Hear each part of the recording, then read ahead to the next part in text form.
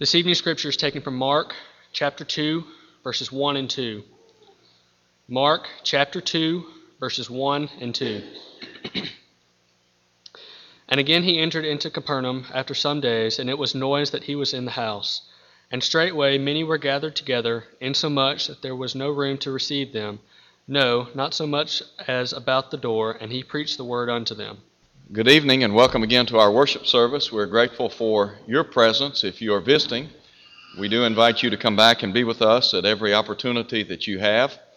We're very grateful to have the Keenan family place membership with us and begin working with us on a regular basis. And if you're here tonight and you're looking for a church home, we invite you to sit down and talk to the elders and learn about the many opportunities for service in this congregation. And I do believe that there are any number of tasks, responsibilities that you might be willing to work at on a regular basis. And we would love to have you come and join hands with us. In our study tonight, we're going to be looking at Mark chapter 2, and we're going to be looking at that in just a moment or two. I do want to mention very quickly, Brother Dio made reference to this a moment ago, that we have a radio program that is being broadcast beginning today on AM 560 at 8:30 a.m. And this program will follow Brother Gary Colley, who preaches for the Getwell Church of Christ, and that program is entitled Truth and Love. And the Getwell Church has been involved in radio work for the last 50 years or so. And as a result of that association and the Spiritual Sword Media, we had the opportunity, or I have the opportunity, to be a part of this 30-minute program. And I hope that you will listen to this program on a regular basis on your way to services. I appreciate very much Rogers Stevens and his work in helping to take the lessons that I preach here, edit those, and then make them ready for radio. And so I encourage you to invite your friends and neighbors to listen to that program on a weekly basis. Tonight we look at Mark in chapter 2, and we're going to be noting verses 1 down through verse 12. And the subject that we want to consider together tonight is the incomparable Jesus. I do not know of anyone like Jesus Christ. When you begin to survey the life of Christ, examining His words and His works and His words are far superior to anyone that has ever had the opportunity to grace planet Earth. Jesus Christ, in His lifetime, was incomparable. He is incomparable today. He is second to none. He is superior. His supremacy, His preeminence is reflected time and again throughout the Bible. And so tonight I want us to think for a moment or two about the incomparable Jesus. The first thing that I call your attention to in our study is the word house. Because in Mark chapter 2, we read of Jesus entering a home. Now this home was located in Capernaum, and geographically Capernaum was located on the western shore of the Sea of Galilee. And it would have been north of the city of Jerusalem. Jesus had spent time in Galilee. It was there that He had done a lot of preaching and teaching. He had healed many people who were sick with various diseases. And so we find Him entering into this home. And the Bible tells us that when the Messiah, the Christ, entered this home, that word got out. You can just imagine Jesus going from town to town, from city to city, people hearing about the Son of God coming into their town, and no doubt that would have caused quite a stir. It was not uncommon for Jesus to draw great crowds of people, multitudes of people, and that's exactly what occurs on this occasion. And so look, if you would, at verse 1. Again, He entered Capernaum after some days, and it was heard that He was in the house. Now note what happens after these people hear that Jesus Christ, the Son of God, is in this home in Capernaum. Immediately, many gathered together so that there was no longer room to receive them, not even near the door. Sometimes we talk about certain events that will transpire from time to time, and we'll say, well, it was standing room only. It was a capacity crowd. Well, that was the case here.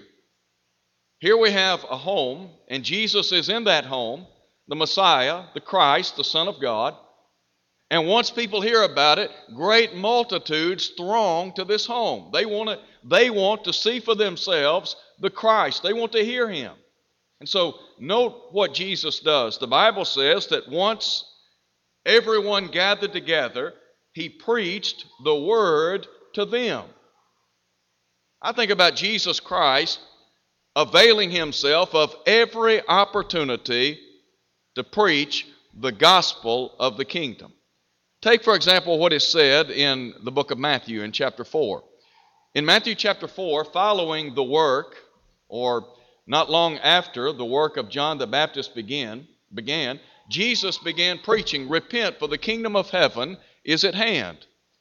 And down in Matthew chapter 4 at verse 23, the Bible says that Jesus went about all Galilee, teaching in their synagogues and preaching the gospel of the kingdom, healing all manner of sickness and all manner of disease. And so Jesus took the opportunity on this occasion to preach the gospel to these people. Now, with this capacity crowd, this great multitude of people present, and Jesus preaching this divine message to the people, we have some men that, according to Mark, come on the scene. And apparently they have a friend, somebody that they're concerned about, that they care about. And these men want this friend of theirs, this associate of theirs, who is a paralytic, to come in contact with Jesus Christ, the Son of God. After all, the reputation of Jesus was such that people obviously knew about his great power. They understood him to be someone of great importance. And so note, if you would, what is said in verse 3. Then they came to him bringing a paralytic who was carried by 4 men. Now Mark tells us that these men were very clever. The house is filled to capacity. No one else is able to get into the home, apparently. And so look what these men do. The Bible says when they could not come near him because of the crowd, they uncovered the roof where he was. And the Bible says when they had broken through, they let down the bed on which the paralytic was lying. Now you have to be impressed with the ingenuity of these men. Here they have this friend of theirs, this associate that is bedridden. And they care enough about him to bring him to Jesus Christ. Now, there are a couple of observations let me just make very quickly. Jesus is in this house. What if Jesus were on earth today? Let's suppose that he were in Olive Branch, and for the sake of conversation, he happened to be in a home near the building here. If Jesus were nearby, would you want to get inside that home to see the Son of God? Would you want, like these people, to hear what Jesus had to say? These men did. These people did. And then also, we talk about the care of these men that have brought this paralytic to Jesus. Obviously, they cared enough about this friend, this associate, to bring him to Jesus. Now, here's a question we might ask. Do we care enough about others to bring them to Jesus? Do we, like these men, look for opportunities to bring other people to Christ, the Son of God? Take, for example, what Paul says in Colossians chapter 4 at verse 3. He said, praying also for us, that God would open to us a door for the Word. What's Paul saying when he wrote? What was he saying when he wrote to the saints in Colossae? He was simply stressing this. I want you people, you brothers and sisters in Christ, to pray for me. And I want you to pray that God will open a door so that the Word of God might have free course in the lives of other people. In other words, I want you to be praying that a door of opportunity will open so that I will have the privilege of speaking on behalf of Christ to others. Now, what about us? Do we look for doors of opportunity? Are we praying for doors of opportunity to open so that we can share the good news of the gospel of Christ, so that we can bring other people to Christ? Think of all of the avenues open to us to encourage others to come to Christ. We can invite people to worship. You and I have the opportunity on a weekly basis to invite people to worship services and Bible study right here at Olive Branch.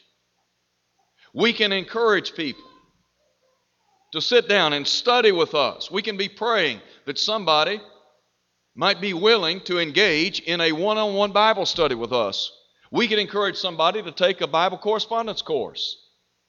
We can take a tract, a CD, a cassette tape, hand that to somebody and say, now listen to this or read this, and then after you've read it or listened to it, if you have some questions, I'll be willing to sit down and talk with you.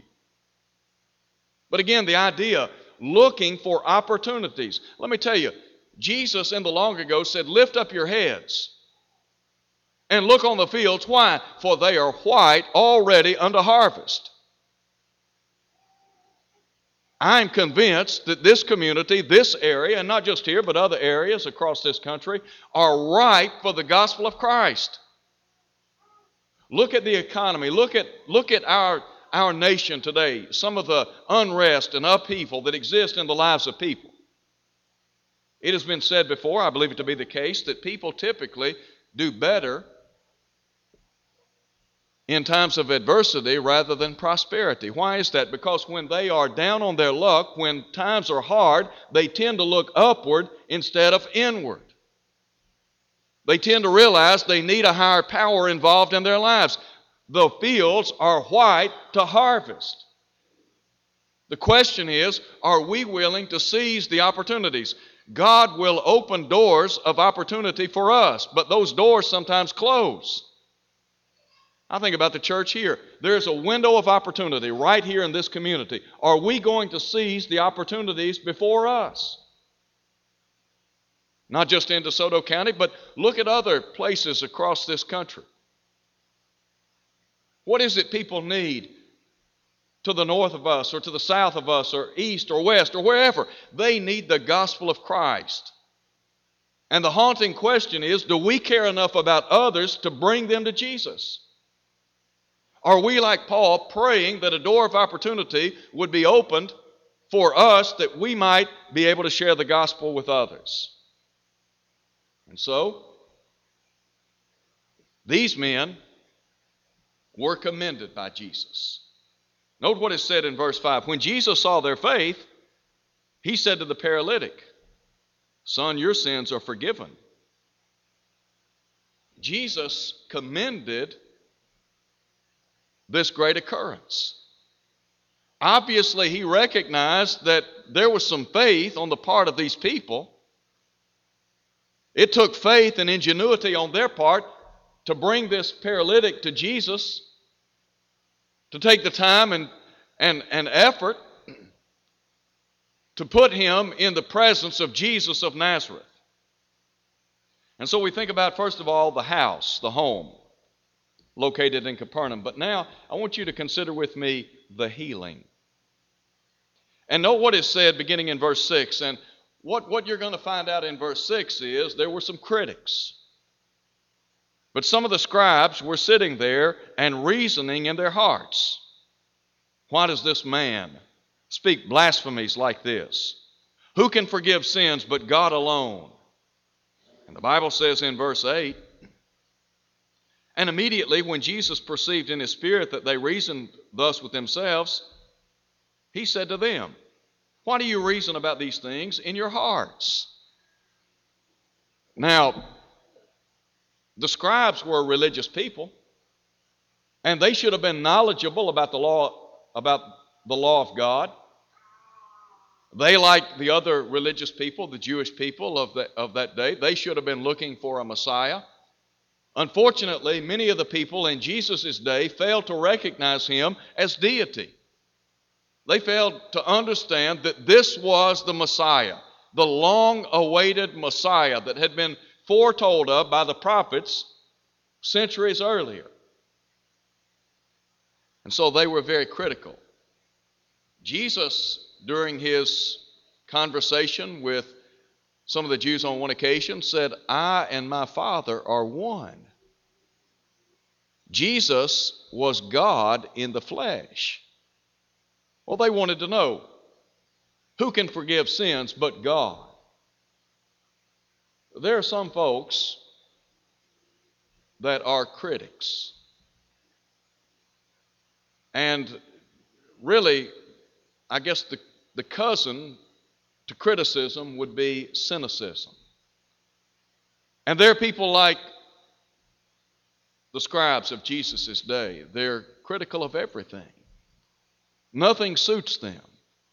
They're not happy about anything.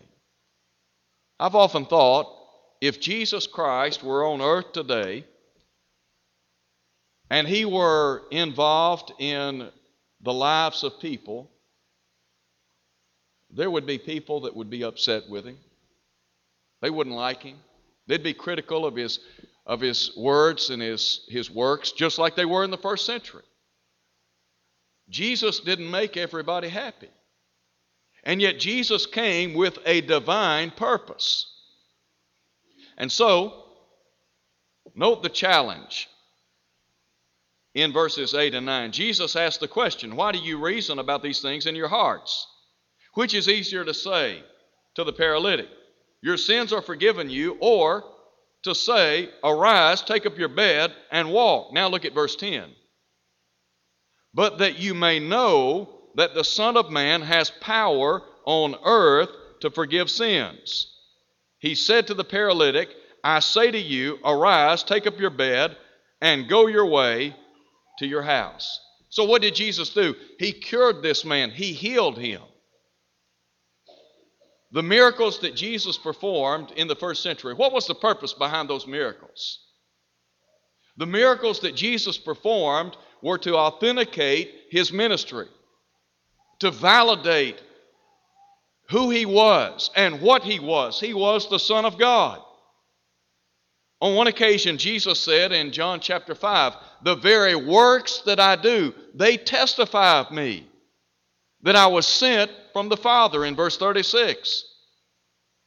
When Jesus healed the sick, raised the dead, and did all of these marvelous things, they attested to the fact that he was the Son of God. And so Jesus says here,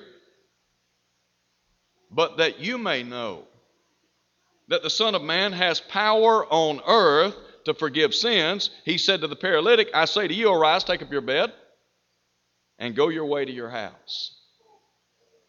Jesus healed this man. Now there's a third thing that I want you to see in this lesson text, and that is his honor.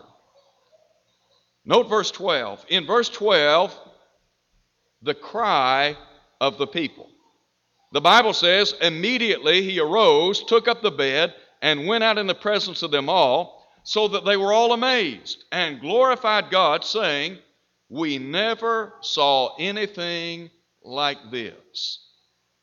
I said a moment ago that when you begin to analyze the life of Jesus, you'll see that he was and is incomparable. He has no equal, no peer. Jesus Christ is incomparable. He is incomparable in word and in his works. Take, for example, first of all, the words of Jesus. Can you imagine standing in the presence of Jesus and hearing him say, "Your sins are forgiven you"? And then turning around and saying, "Arise, take up your bed and walk," healing this paralytic? Jesus Christ was incomparable in his speech, in his words. In John chapter 7 at verse 46, a statement is made about the Son of God that I think helps to underscore his uniqueness. The people of his day said, "No man ever spoke like this man." What were they saying? They were saying, "We have never heard anyone like this man. No one is his equal. No man ever spoke like this man." What about the words of Jesus? Let me suggest unto you that he speaks words of life. Jesus speaks words of life. In John 6, verse 63, Jesus said, "The words that I speak to you, they are spirit and they are life." Now Jesus said, "I am come that you may have life and have it more abundantly." On another occasion, Jesus said, "But you will not come to me that you might have life." You see, the decision is ours. Jesus speaks words of life. In John chapter 6, Jesus had declared himself to be the bread of life. Many of the Jews of that day, they had difficulty comprehending what he was saying. It was a difficult saying. That's what John tells us. And so, in verse 60, the Bible says, "From that time many of his disciples went back and walked no more with him." Jesus then asked, "Will you also go away?" Simon Peter spoke up and said, "Lord, to whom shall we go? For you have the words of life eternal." Jesus speaks words of life. The question is, are we willing to listen to what the Son of God has to say? Are we willing to come to him to enjoy life? Think about what Jesus said in John 14:6. "I am the way, the truth, and" what? "The life. No man cometh unto the Father but by me." Jesus spoke words of life. Jesus also spoke words of liberation. When Jesus came into this world, his purpose, as the angel of God said to Joseph, was to save his people from their sins. Matthew 1, verse 21. So in John 8, verse 32, here's what Jesus said, "And you shall know the truth, and the truth shall make you free." If you want to be free from the burden of sin, let me tell you where you need to go. You need to go to Jesus Christ, the Son of God, because he has the words of liberation. He is the only one that can liberate you from a life of sin. And the reason is because he shed his blood on Calvary for your sins. And so Jesus today, he has the words of life. He also has words of liberation. And then finally, he has words of light. Everything that Jesus said and did was to bring light into this world. Jesus recognized that people in the world were engulfed in spiritual darkness. That's the problem today. People are living in spiritual darkness, and they need the light of God's truth to lead them to the cross. The psalmist said, "Your word is a lamp unto my feet and a light unto my pathway." John tells us in 1 John 5:19 that the whole world lies under the sway of the wicked one. There are a lot of people in our world today whose lives are marred by sin. They are literally engulfed in spiritual darkness, and yet Jesus Christ is the light of the world. And his word is said to be light. It can lead a person out of darkness into the light of his presence. So we talk about the words of Jesus, his incomparable words, but then also his incomparable works. case before us in Mark chapter 2 lets us know that Jesus Christ came to serve humanity.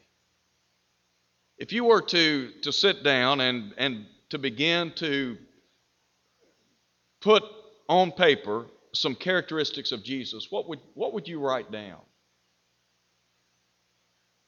What would be some things that you would come up with to help someone see a portrait of Jesus? One of the words that comes to my mind is compassion. You know, there are some hard-hearted people in our world.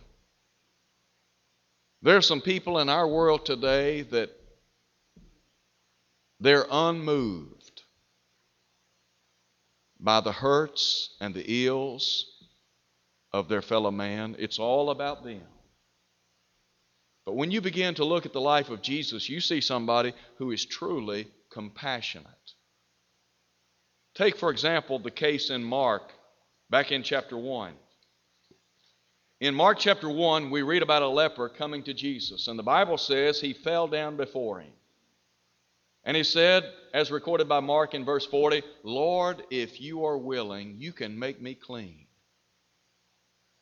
Leprosy was a dreaded disease. And yet, what did Jesus do? The Bible says in verse 41, he was moved with compassion. Put out his hand and touched him and said, "I'm willing, be cleansed." Can you imagine Jesus reaching out and touching the untouchable? Leprosy, as I said a moment ago, was a dreaded disease. Those who had leprosy were oftentimes quarantined. They were colonized. And to those who might be approaching them, they would cry out the fact that they were a leper. And yet Jesus Christ reached across that barrier and touched this man. Why did he do that? Because he was compassionate.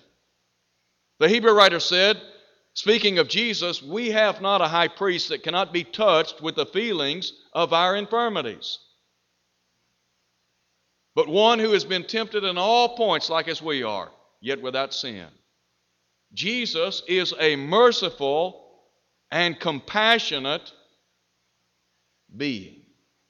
His compassion reflected over and over again in his dealings with mankind. Not only was Jesus compassionate, but I would suggest unto you that Jesus was caring. Jesus cared about people. I don't know about you, but it's encouraging to know that others care. Sometimes we sing the song, "Does Jesus care? Oh yes, I know he cares." The Lord cares. He cares about us individually and collectively. The care of Jesus reflected over and over again. You read Matthew, Mark, Luke, and John. The biographical sketches of these four men inspired by Almighty God to present unto us a portrait of the Son of God. And what do you see? You see Jesus reaching out to people. Why? Because he cared. In John chapter 4, when Jesus had a conversation with a woman from Samaria, the Bible says that the Samaritans had no dealings with the Jews. Why? Because there was enmity between these two groups of people. But Jesus cared enough about her to spend time with her. And you know what? He made a difference in her life, because she went back home and said, "Come see a man that told me everything I've ever done." Or what about Matthew? Matthew was a tax collector. And in Matthew chapter 9, we read about Jesus sitting in the home of Matthew. We read about these tax collectors and sinners. Jesus is associating with them. Why? Because he cared about them. Or what about Zacchaeus in Luke 19? Zacchaeus was a tax collector. Tax collectors were a despised lot of people. And yet Jesus said, "Come down from that sycamore tree. I must abide in your house." Jesus came to help Zacchaeus get his life back on track. And Jesus today cares enough about us to help us get our life back on track. The Bible says in 1 Peter chapter 5 at verse 7, casting all your care on Him. Why? For He cares for you. The Lord cares about you. If He didn't care about you, He would have never said in the Sermon on the Mount, do not worry. A lot of people in our world today whose lives are filled with worry and anxiety, and yet Jesus Christ, because He cares for us, because He is at work in the affairs of our lives, said, do not worry. If Jesus didn't care about you, He would have never said, ask and it shall be given you. Seek and you shall find. Knock and it shall be opened unto you. Never would He have said that. Never would He have said that men ought always to pray and not to faint, not to give up. He wouldn't have said that if He didn't care about you. If Jesus didn't care about you, He would have never said that the Son of Man has come to seek and to save the lost. Does Jesus care? Oh, yes, He cares. Not only is Jesus compassionate and caring, but He's also comforting. He is incomparable. In John chapter 11, we read about Lazarus, a friend of Jesus. And Lazarus had two sisters, Mary and Martha. Word came to Jesus that Lazarus was sick. Jesus knew that Lazarus was going to die, but He was going to use that as an object lesson to the people of His day. When Jesus arrived in town to meet with the family of Lazarus and the friends of Lazarus, we read about Martha coming to Jesus. And she said, Lord, if you had been here, my brother would not have died. But Jesus said, I am the resurrection and the life. He that believeth on me shall never die. Whosoever liveth and believeth in me shall never die. Do you believe this?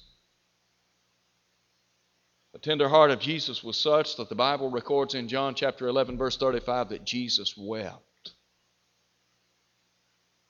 And yet Jesus was present on that occasion. And I think about the comfort that Jesus, words of comfort that Jesus could have spoken on that occasion. And maybe other occasions in his ministry. There are times in life when we need comfort.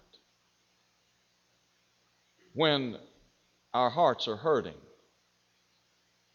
When the weight of the world is pressing down upon our shoulders, and yet we have a God who's there to comfort. So my question to you tonight would be this. Do you know anybody like Jesus? Do you know anybody that compares to Jesus of Nazareth? I don't know of anybody. There's never been a person on this earth like Jesus. There will never be a person on earth like Jesus.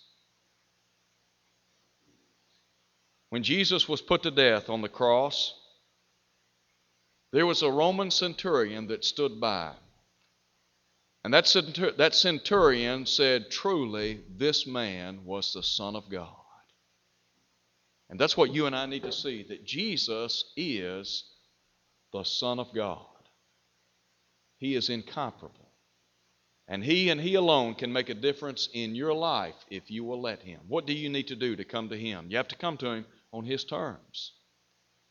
Jesus said, except you believe that I am He, you'll die in your sins. John 8, verse 24. Jesus also said, I tell you, nay, except you repent, you will all likewise perish. Luke 13:3. Would you be willing to do what that eunuch did centuries ago when he said, I believe that Jesus Christ is the Son of God? And then be immersed in water for the remission of your sins, Acts 2, verse 38. Would you then be willing to live faithfully until death? To be steadfast, knowing that God will one day crown you. If you're here tonight, maybe you're not faithful. Maybe your life's not been what it should be. Maybe it's because you've not been running faithfully the Christian race. We're here to pray for you and pray with you. We would help you in any way we can. The Bible says if we confess our sins, He's faithful and just to forgive us, to cleanse us from all unrighteousness. Would you come as we stand and sing?